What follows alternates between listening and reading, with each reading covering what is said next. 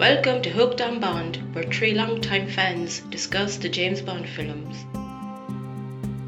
Welcome to episode 8. Today we are talking about Live and Let Die from 1973, starring Roger Moore as James Bond. This is Brian. Oh, this is Gary. And this is Edmund. So I will attempt to take a run at a bit of a plot introduction here. The film begins when we are hearing that a number of British agents have died and have been killed, all in connection to and near this island of Saint Monique.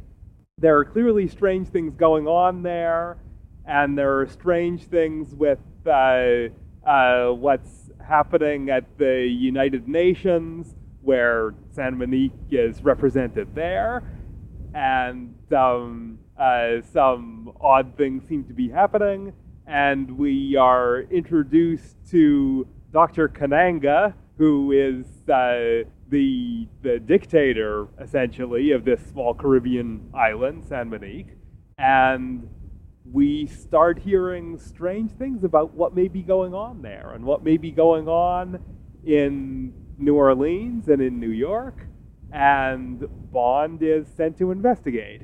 And I'm not going to go into much more detail than that in a synopsis because it gets a little bit convoluted.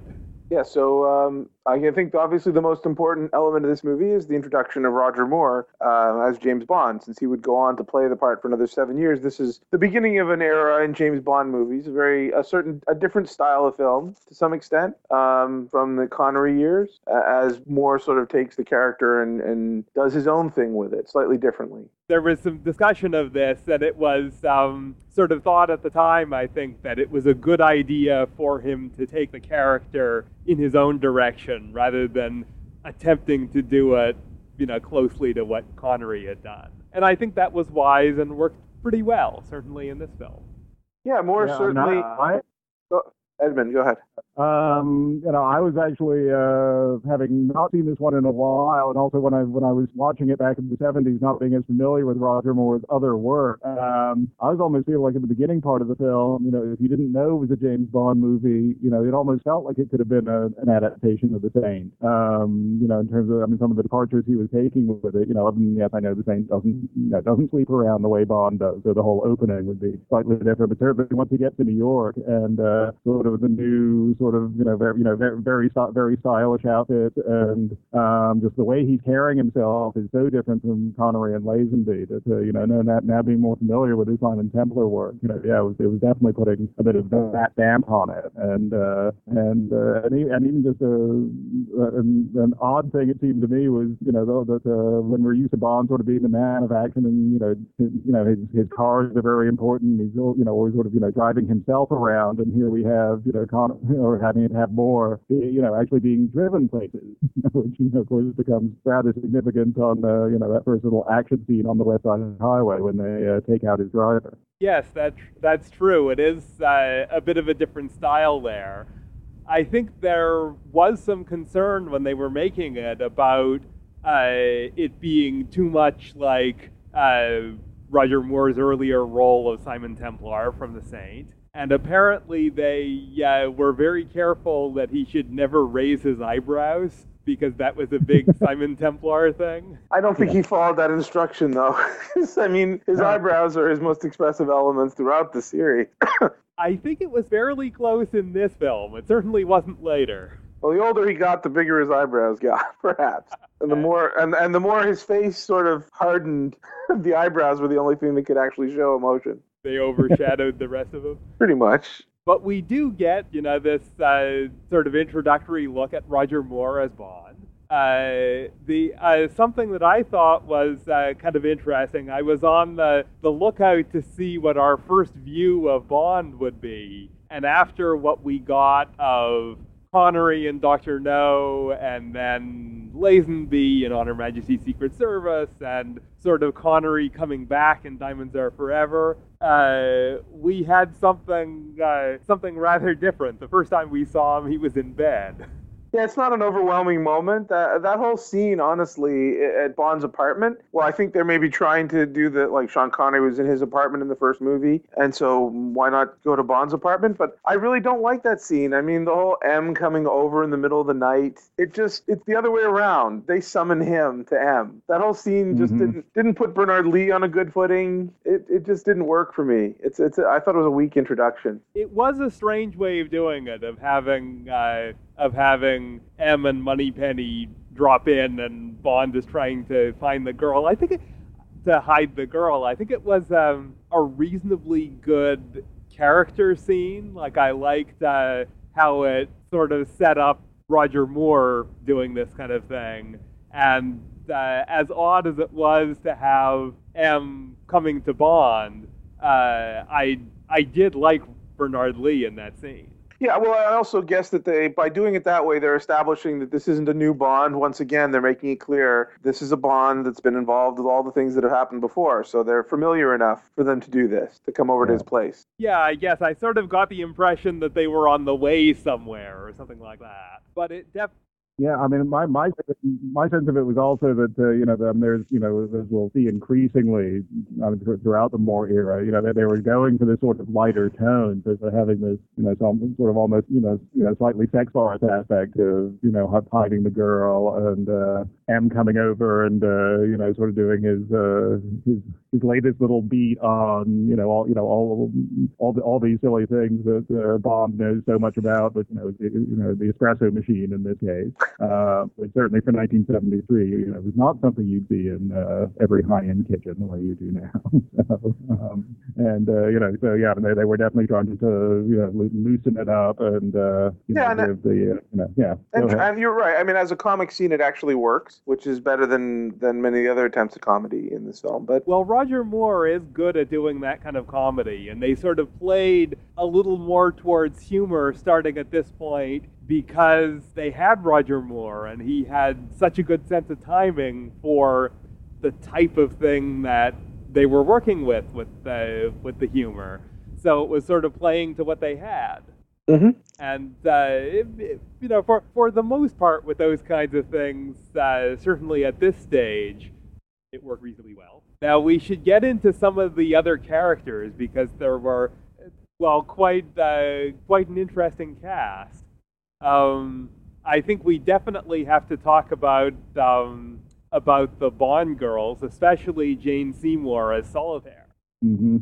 Yeah, she was obviously the credit has in introducing Jane Seymour, since she'd only done some very, very limited work on TV, I think, before that. This is her first movie, I believe. Yeah, in the States, she wasn't well known. In the UK, she was doing the Aneden line, which was a big deal. Oh, okay. But again, she was part of that cast, and I think this was a significantly bigger role and a much more, internationally visible kind of thing. Yeah, and also at the time, anybody who'd been working in TV, it was like, no, it's the big thing, when you have your first big film, as far as Hollywood's concerned, you're getting introduced, regardless of how much TV work you've done. So.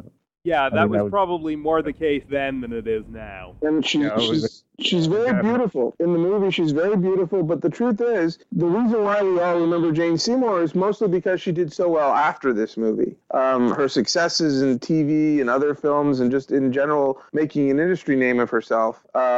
She's probably the most financially successful Bond girl in terms of a lengthy career. I mean, she may be Halle Berry probably would beat her, but that's probably one of the only ones, maybe. Yeah. And I guess my thought is, in this movie, she actually doesn't do much of anything. She doesn't have a lot to do. She just looks good, but she's really not that interesting.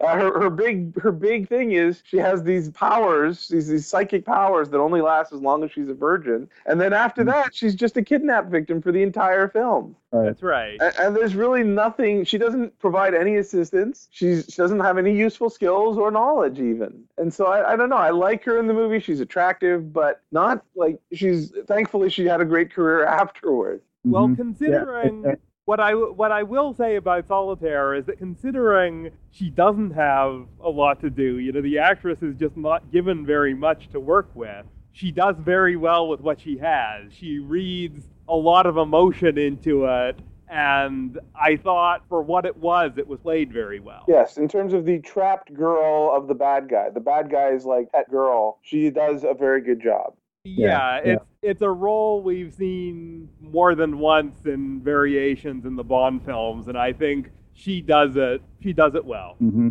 Yeah, although there is that sort of odd twist where, sort of, unlike, from Russia with Love, whereas, sort of the girl sort of gets fixated on Bond and, is just sort of head over heels for him. And in this, it's kind of odd how it's like, yes, he seems to have won her over. And then, the moment the henchmen show up, she immediately turns, or is she turning just because, her regular keepers are here? Oh, that's why she's turning. Yeah, and then shifts back at the end, of course. But the way that's, but certainly the way that's all played, I mean,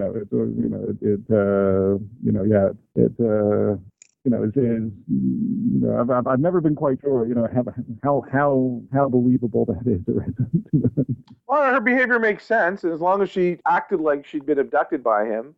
They couldn't prove it until what proved it was she had no power left. Right, sure. Which was was an interesting scene, but yes. This was another case, we've had a few now, of Bond sort of making things significantly worse by sleeping with someone. Yeah, well, and to be honest... going back to Goldfinger. Right, well, the Goldfinger, that's true.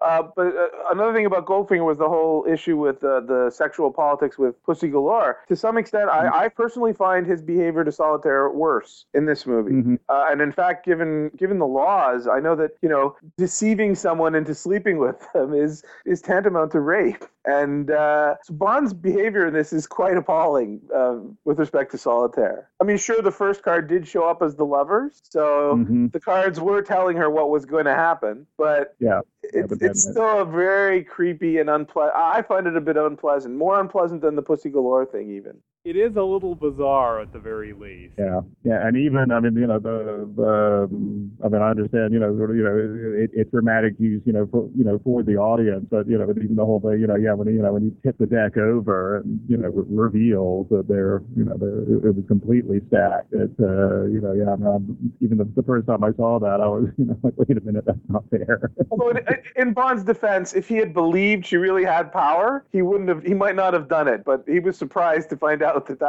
her power was real, sort of, and that took it away. Yeah. He probably would have wanted to use it in some other way if he could have. I'm sure it would have helped. Yeah, but it did sort of seem to me like he was, marching in and doing something for no benefit other than, just immediately for him, with, particular detriment to the whole situation. Yeah.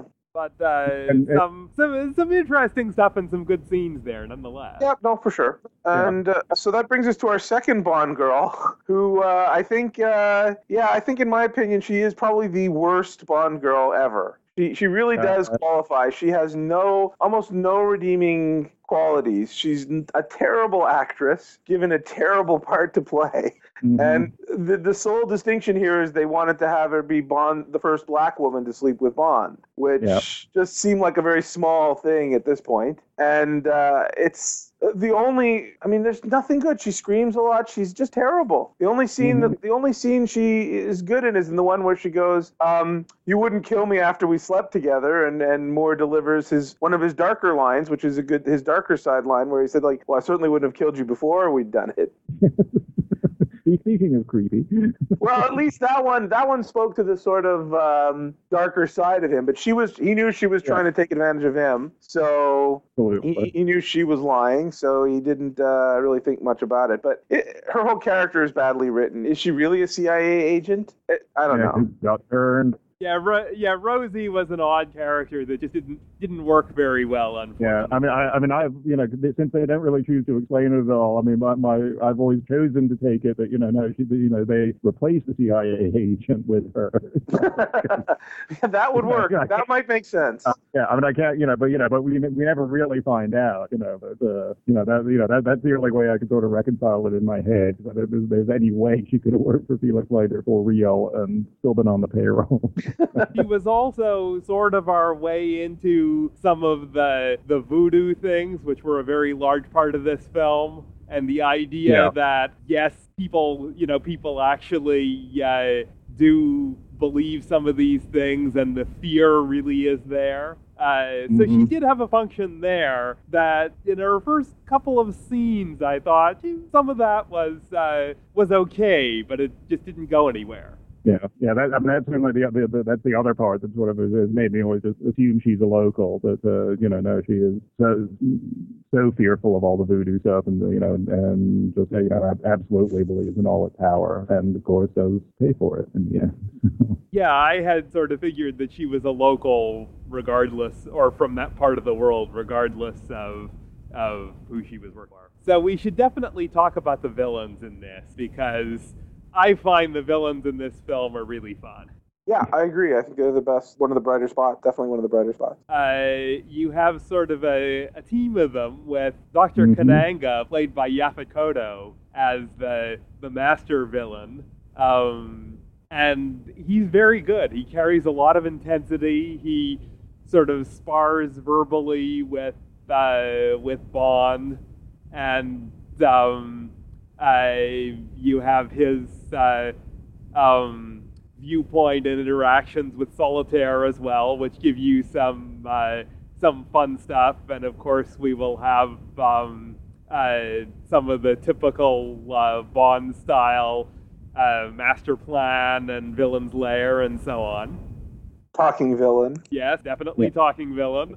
And they end him with a Mr. Big joke that I thought was that I always enjoyed.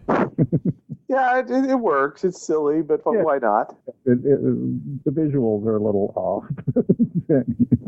And of course, he also does his bit as Mr. Big, who's his alternate identity, an American mobster with an incredibly horrible-looking gray face that's pretty obviously makeup right from the start. I mean, they have him appear for like a few seconds in the earlier scene, and then where everyone else who is standing around Kananga is there, except Kananga's not there. So it's like it's pretty obvious who it is. I'm not sure. I maybe didn't guess that when I was 8, but. Yeah, when I first saw this when I was 10 or 12, I was completely shocked when Mr. Big reveals himself to be Dr. Kananga. Yeah. But we've only really met Mr. Big in that one brief scene where he tells them to take him out and waste him. And it's like he doesn't get enough time to really register. If he'd spent more than a few minutes there, you'd think, well, this guy's obviously under some makeup or something. Yeah.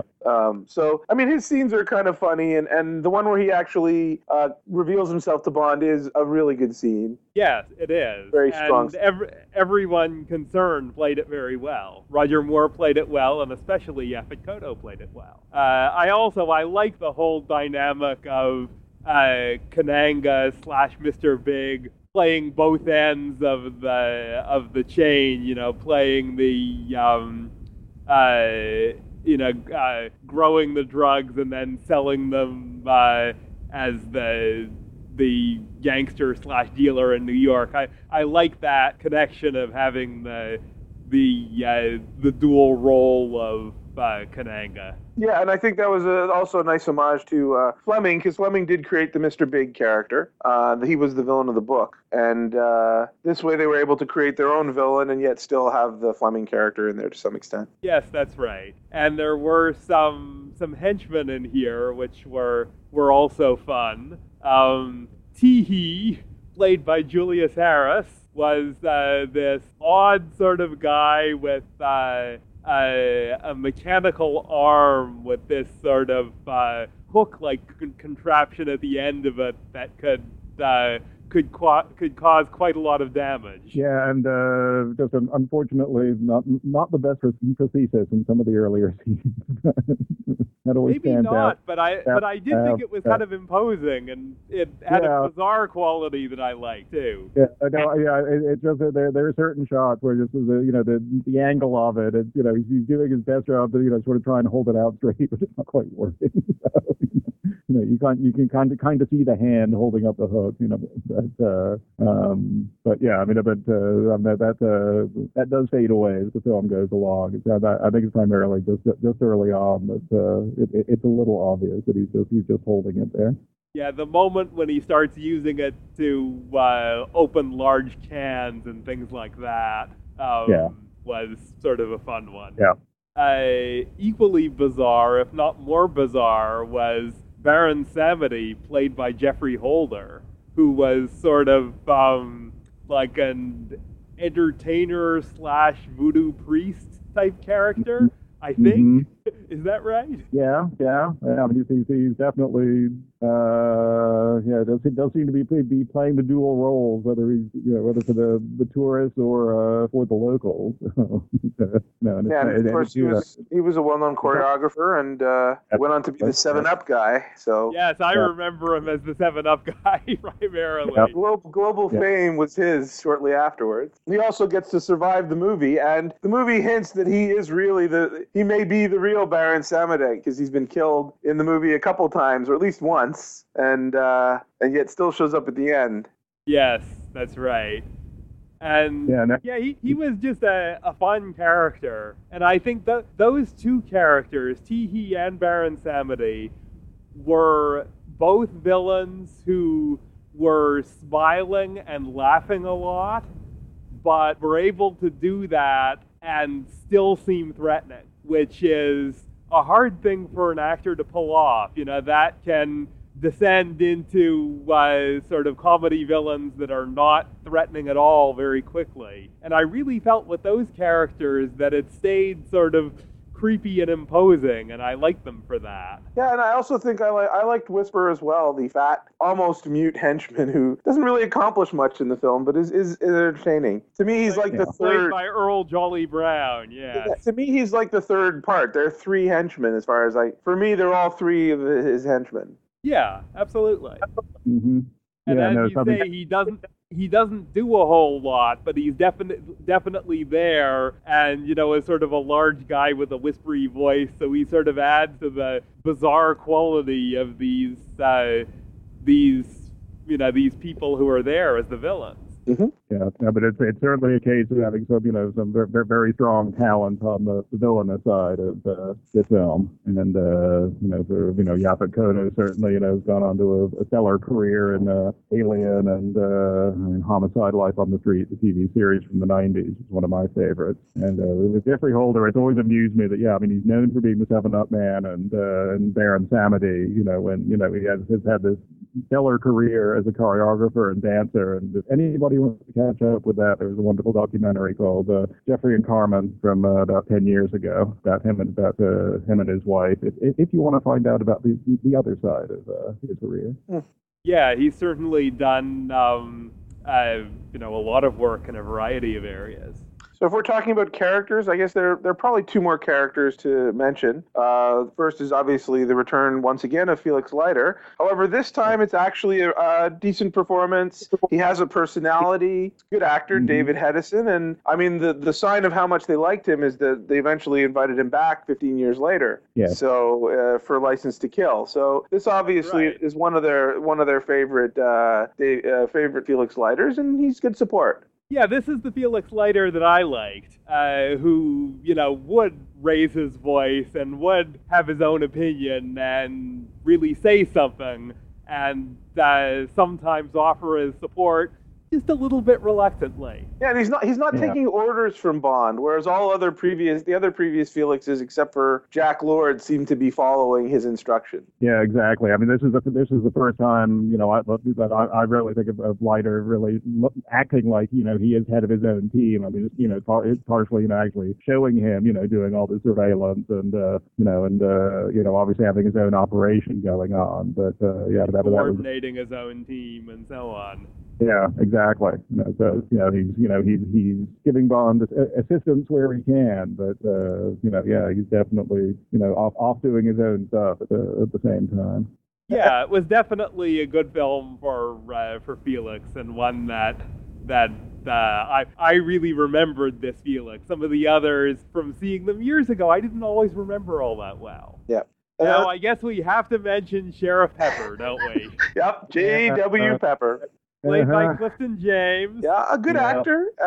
I would guess that Tom Mankiewicz must have really liked In the Heat of the Night and decided that since they were in Louisiana and in the South, they might as well get a Rod Steiger-like sheriff to act as comic relief. I don't know what other movies. I'm sure there were a couple other of those sort of moonshiner movies around that time, but I think... Yeah, the character at the time, apparently, was quite popular. But yeah, in retrospect, he's kind of hard to watch. Yeah, and for me, the biggest problem with J.W. Pepper is when he's on screen, it's his own movie. In fact, he and Bond inhabit separate films in this movie, really. J.W. Pepper gets his whole sequence with all the other henchmen and his own police people, while Bond is on the water. There's no real interaction. There's no real connection.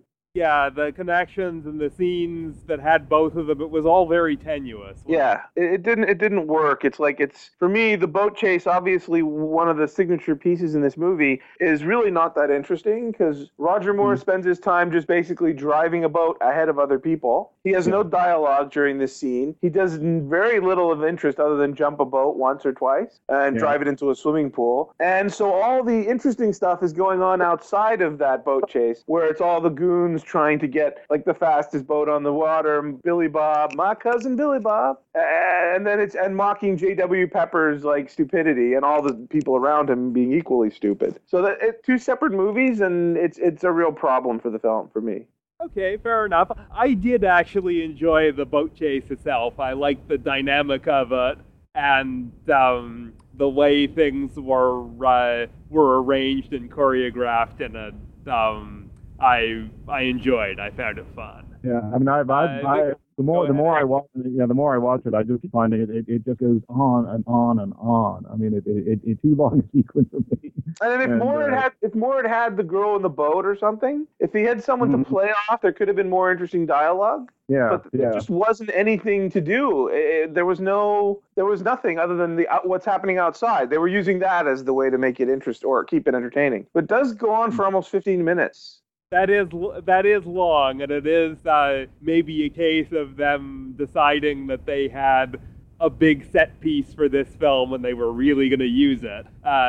Perhaps a little bit like what they did with underwater work in Thunderball. I don't know. Yeah, I found that most of the action sequences in this movie, of which the boat chase is the best one, were underwhelming. You have like the plane chase at the airport. You have the bus chase, which has the good gag with the double-decker bus. Yeah. But it's otherwise not that interesting. And that's the gag with the top half of the bus being sliced off by the bridge. Yeah, no, that was very good. But the rest of it isn't that. It's not that interesting a chase. And the car sequence on the West Side Highway. But yeah. I mean, actually, that was one thing that I found a little odd this time around. That whole lead up to the bus chase. There they are wandering into this village with this horde of police who are all in Kananga's back pocket, and we just heard him say, get him by whatever means, and they just let him wander in and get in the bus, and then decide to chase maybe it's attempt to sort of illustrate the lazy islander kind of mentality or whatever. I don't know. Yeah, I guess. Maybe the previous film, Diamonds Are Forever, had hordes of incompetent police characters, and it was like they were back again. Yeah. Oh yeah. So I suppose early 70s counterculture. It's like let's actually I mean, between those police and Sheriff Pepper, it's like the police do not come off too well in this film. But with the bus chase and then with the plane as well. I mean, it was like there again. It's like they were sort of going for this like lighter, more slapsticky aspect of the chases. Even with the plane. I mean, Bond and this little Cessna, just managing, to outmaneuver, people taxiing around the airport, and and then to the point of ripping the wings off. But we don't even get a nice dramatic, fly it off at the end to escape. A very different tone to say, the classic, Aston Martin and Goldfinger. Yeah, absolutely. Stepping behind the scenes for a moment, this was at a stage where the Bond franchise was really still trying to find itself again. It hadn't been sort of at a peak of being really successful really, since you only live twice. As good as On Her Majesty's Secret Service was, it wasn't that successful. And the sort of, the Bond template from the early 60s was really not something that they could sell quite as well anymore. And it was something where they were really trying to find what a Bond film should be like now, at that point, in, stepping into 73. And this was actually a very successful film. So some of the things they did in here were, in the long run, as we look at them, maybe didn't work out that well. And I think some of them did work fairly well. I did enjoy Roger Moore, and I did enjoy the villains. At the time, this was a big success in finding what Bond should be again. Mm-hmm. And one of the steps for that, yet again, and this is several films in a row, we've been talking about this, they were trying to figure out who should play Bond this time. It was pretty clear that Connery was not coming back, and I think it had been mentioned. I think the director had sort of talked to him and, was sort of hoping. But apparently there was a plan and a ranking. They were talking about getting Burt Reynolds in to play Bond. I mean, and when you think about how many times he fought Sheriff Buford T. Justice, I guess it would have fit in this movie. Oh, no, I actually hadn't heard that, and it was funny because I was just thinking about, in the context of the times, Sheriff Pepper, hasn't aged well, but... Well, Burt Reynolds was in and he was in that White Lightning movie, the first of the gun running, the Moonshiner movie. But then Smokey and the Bandit is the one I was thinking of a few years later, which was a huge hit. Right. For the time, it's played well.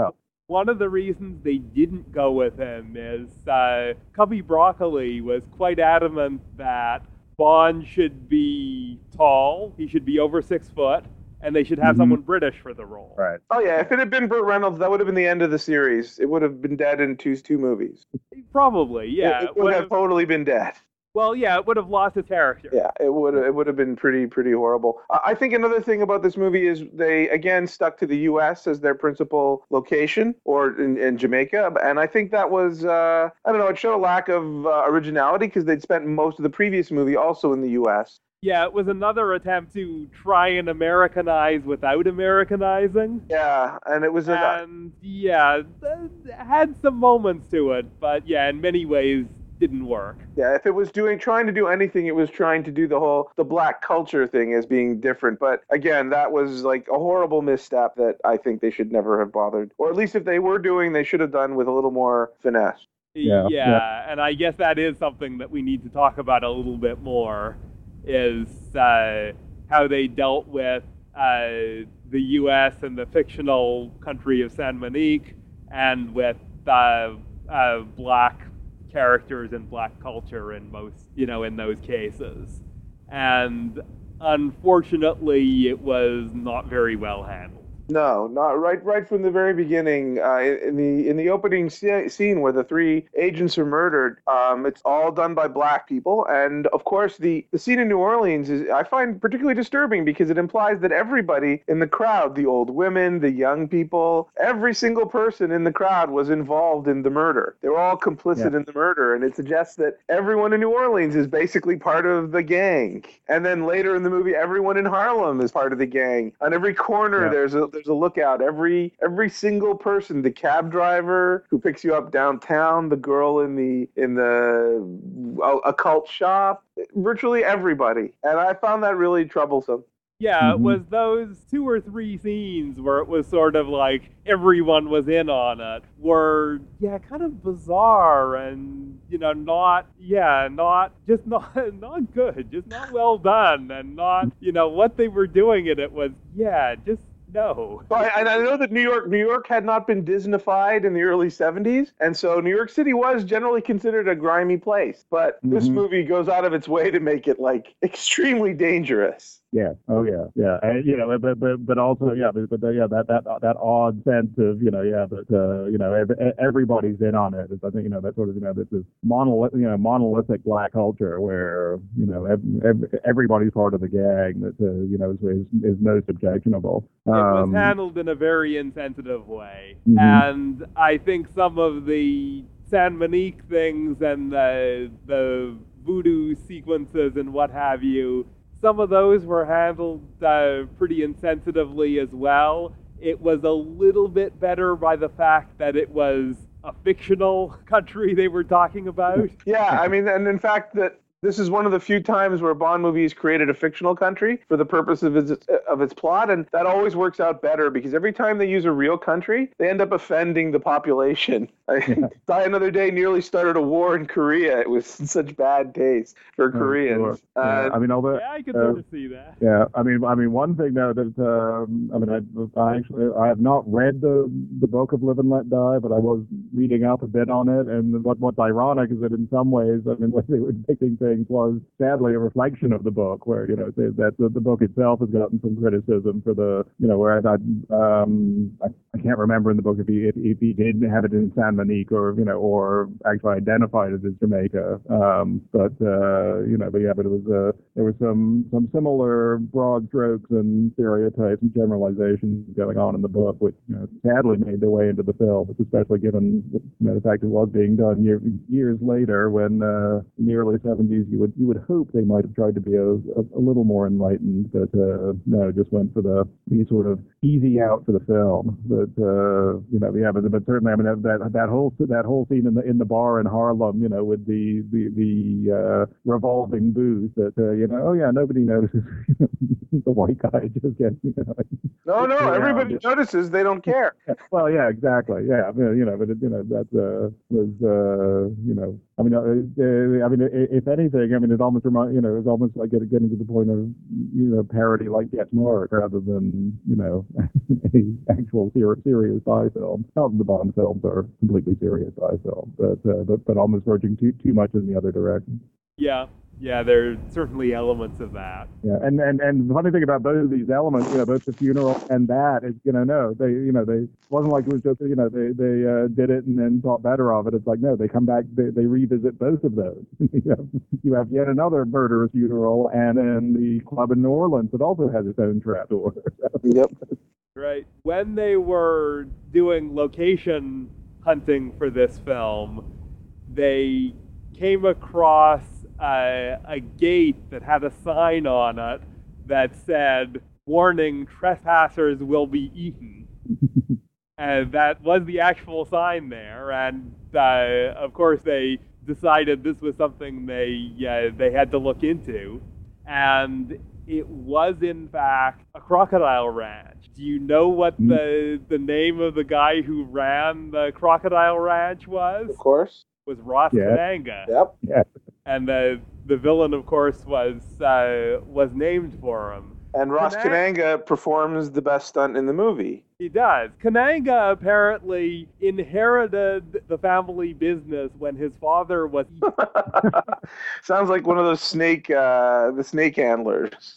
Eventually it just passes down to the kid until they get bit, and then... That's right, yeah. He was the...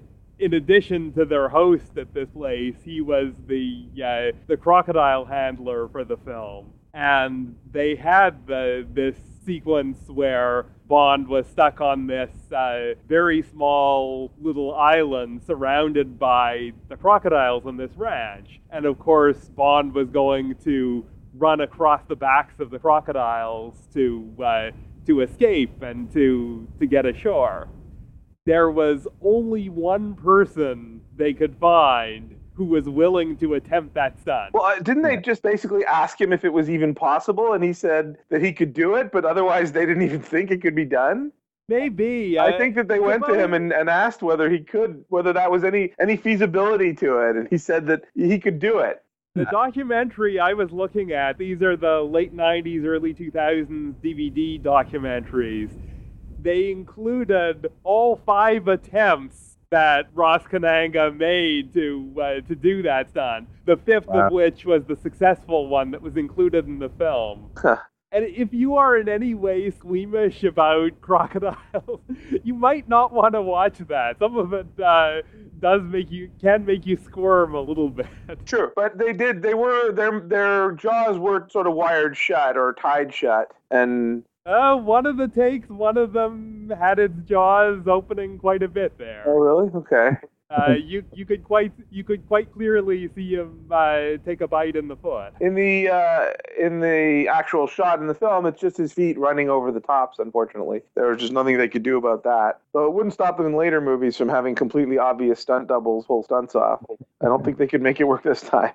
It was a pretty dynamic scene. The whole scene, not even just that stunt, the whole sequence there was quite good.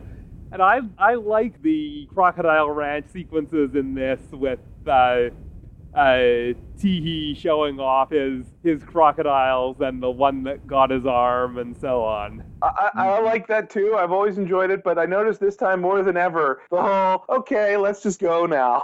And so all the goons, there were plenty of goons. I'm sure a few of them were guarding the place. And shouldn't there be someone to actually guard the outside of the building? But they all vanish that scene. Everybody goes inside. And it's like there's nobody guarding the perimeter of this extremely sensitive drug lab. So when Bond escapes, he has time to actually get the crocodiles to slowly go up and into the building. Because they're not very fast moving. So that must have had like 10, 15 minutes to have that work. Nobody's around there. And I'm sure they weren't all scientists. Yeah, don't leave a guard on the door, just in case. That was like one of the most shocking, the Austin Powers parody. It was like, aren't you going to watch? No, I'm sure it'll all work out just like we planned. Yes, that's true. It's a fair point. But it is still a great sequence and very original. I guess we should talk about one of the other shining moments of the movie, which we haven't discussed up till now, which is the theme song, which certainly has survived and is probably one of the most memorable aspects of the movie. And one of the well-remembered Bond theme songs altogether, I think. Absolutely. I mean, they decided to go and get someone big, and they got Paul McCartney in Wings, and he turned in one of his most rocking performance songs, as Paul McCartney in Wings, because they really did not rock out that much. That's right, and it's a very well-written song, and it's fun. I like the title sequence that went with it as well. The shining part of it was definitely the song, but the title sequence worked well. It was a neat way to sort of set the tone as being something a little different. Yeah, and as a Beatles fan, it was very much one of McCartney's little different songs within one song. It's like the whole instrumental after the chorus is like a rock song. The opening is more of a ballad, and then there's the whole bridge, which is sort of a almost bluesy number. And it all blends together really well. Like 3 different songs blend together extremely well for this work. Yes, the music in this film was a little bit different, to say the least. Yeah, George Martin, but... So there's your other Beatles connection, and I'm sure those things were not coincidental, that George Martin was doing the music for this, but he wasn't doing all of the orchestral work and that sort of thing. There were other people involved. It's not the strongest score. I don't know if Martin really got the whole concept of the Bond movies. It's a very pop music styled score, especially in the percussion. But yeah, across the board, it's just it's more of a pop music trying to be somewhat more classical sounding incidental music score, which didn't entirely work. It worked in some points, but it did not entirely work. Yeah. I mean, I always got the sense that because of the New Orleans locales and we've been in the Caribbean before, but so much of this was New Orleans and Caribbean, and they were trying to give it a little more of a bluesier flavor, but at the same time it was given the people involved, and even if it is George Martin, there was there's something about sort of the Bond production team that's a little too square to completely pull that off. So, it winds up being more poppy than, if it actually got all the way and gotten, Eric Clapton to, sit in and do some stuff. Certainly. Yeah, I think with George Martin, it was destined to be more pop than blues. Yeah. Yeah, but that's I've always had it in my head. That's that was Cubby Broccoli's concept. He might have been thinking oh yes, we need to go a little poppy with this, but so that's his version of it, is to get Paul McCartney and George Martin. One musical note that I always like is when I watch this, I always remember it, is the very first scene with the funeral in New Orleans. The band playing the march music before they get all poppy after the guy's been killed. That opening bit was used by a Scottish band called Texas on a song called Mother's Heaven in the late 90s and late 80s, early 90s. And I've always liked that. It opens the song with that exact music. If you go online and search out the song, I'm sure we'll hear that at the very beginning. I mean, the irony is, it's like whatever reservations you may have about the scene and the murder itself. I mean, that's one of the authentic elements in the movie. But that is one of the New Orleans street bands, and and even in terms of the going from dirt to upbeat, I mean, that is the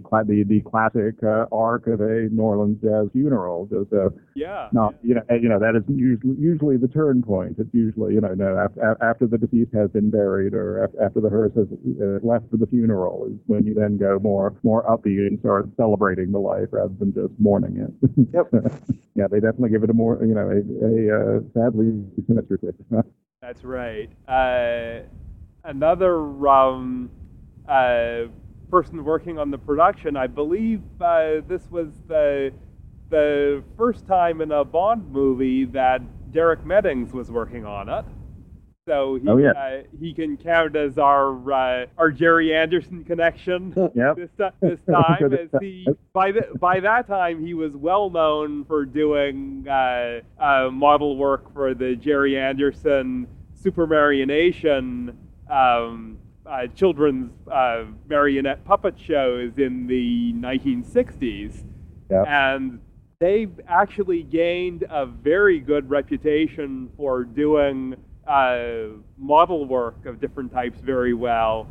And Jerry Anderson and his team had actually been asked in the 60s to do work on other films other than the things that were their own productions. And they basically said, well, no, we don't do that. We only work on our own stuff. Mm-hmm. And they had been asked about working on Bond films. They had also been asked to work on 2001: A Space Odyssey. Mm. And they didn't do either of those, but Derek Meddings did move on in the 70s and worked on the Bond films quite extensively, starting with this one. So it was really nice to see him listed there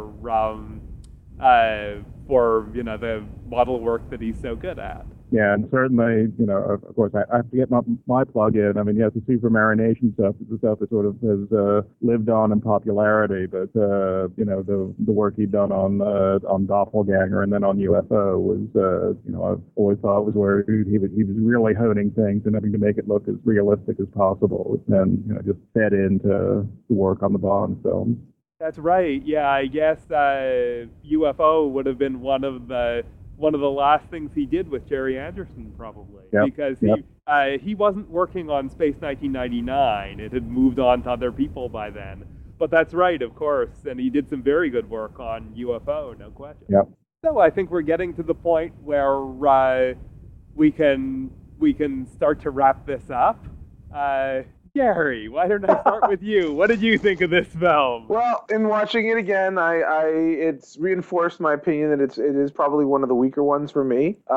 Again, I find it very hard to get past all the racism, and it sort of detracts from the plot. I also find that the plot is kind of not that relevant. I mean, Bond, other than going back to rescue Solitaire, there's no reason to even be involved at the end. And virtually everything he does throughout the film is about rescuing Solitaire. There's really nothing for him him to do here? He just happens to run across a guy who has a drug deal plan, or something like that. So that doesn't do much for me. I like the villains. I really like the song. But beyond that, I find the movie does not age well. And I also think, again, they didn't have Q in the movie, and that was probably a mistake. That's right. This was the only one for a long time that did not have Q, I think. Well, I will say this is one of the ones that I really liked when I was younger, and then didn't watch very much for quite a while. And a lot of the problems in this are really there, absolutely. The racism and the way some of these things are handled, and the character of J.W. Pepper, they were just not good, and they were real problems. I still enjoy a number of aspects of this film. I like how it plays out in many ways. The sequences that involve Bond and the villains, I quite like. I do enjoy Solitaire and how she fits into this. So this one is a mixed bag for me. It's one that I find fun, but I also find has lots of problems. So it's thumb pointing sideways on this one. Edmund? Yeah, I'm more on Gary's side of this one. I mean, especially having lived in New York, I mean, I just find the whole Harlem sequences just absurd. And if anything, I mean, I've lived in New York, and I actually live in the South. So I mean, at the time when I first saw this, I might have thought, Sheriff Pepper made sense, but he's sort of the flip side of the racism in this film. So, the thing I find hard, the proper word is racism, but it almost seems like cluelessness more than anything. Just no attempt to even, to take things realistically. And I guess, I mean, one thing with the 2020 hindsight of all these years later, I mean, what I kind of, I think they actually had there was a missed opportunity here, because as you mentioned, Brian, I mean, the villains are well played. They had some wonderful talent here, and actually, not that we'd expect, realism and nuance in a Bond film, but I think they could have gone more in that direction, certainly given the people they had playing these roles. So it's I really consider it a bit of a misfire. They were trying to sort of shake things up for a new era, and I think just went to, in many ways, just sort of went too broad and stereotypical for too much of it. So there are some good elements, but overall there's too many problems for me to consider it a really good film. And what's funny is this movie, it actually had the chance of being the most prominent blaxploitation movie ever if it had been good. I mean, The other ones were all sort of cult films relegated to Quentin Tarantino festivals or, late night showings on certain cable channels. But this movie, because it's a Bond movie, it gets seen by millions more people. And if they'd done a good job with it, it really could have been a good remnant of that era. Mm-hmm. With strong, interesting characters, very dynamic. And now it just doesn't work. It could have been so much better. Yeah, definitely. Okay, fair enough. So this is Brian saying, take care, folks. And this is Edmund. We will return with Man with the Golden Gun. Oh, well, yeah. So, and this is Gary, too. We'll be back with Man with the Golden Gun, and pretty much everyone else will be along for the ride again. Thank you for listening to Hooked on Bond. Find out more at hookedonbond.com or on Facebook. Hooked on Bond is broadcast on the Voice of Geeks network at vognetwork.com.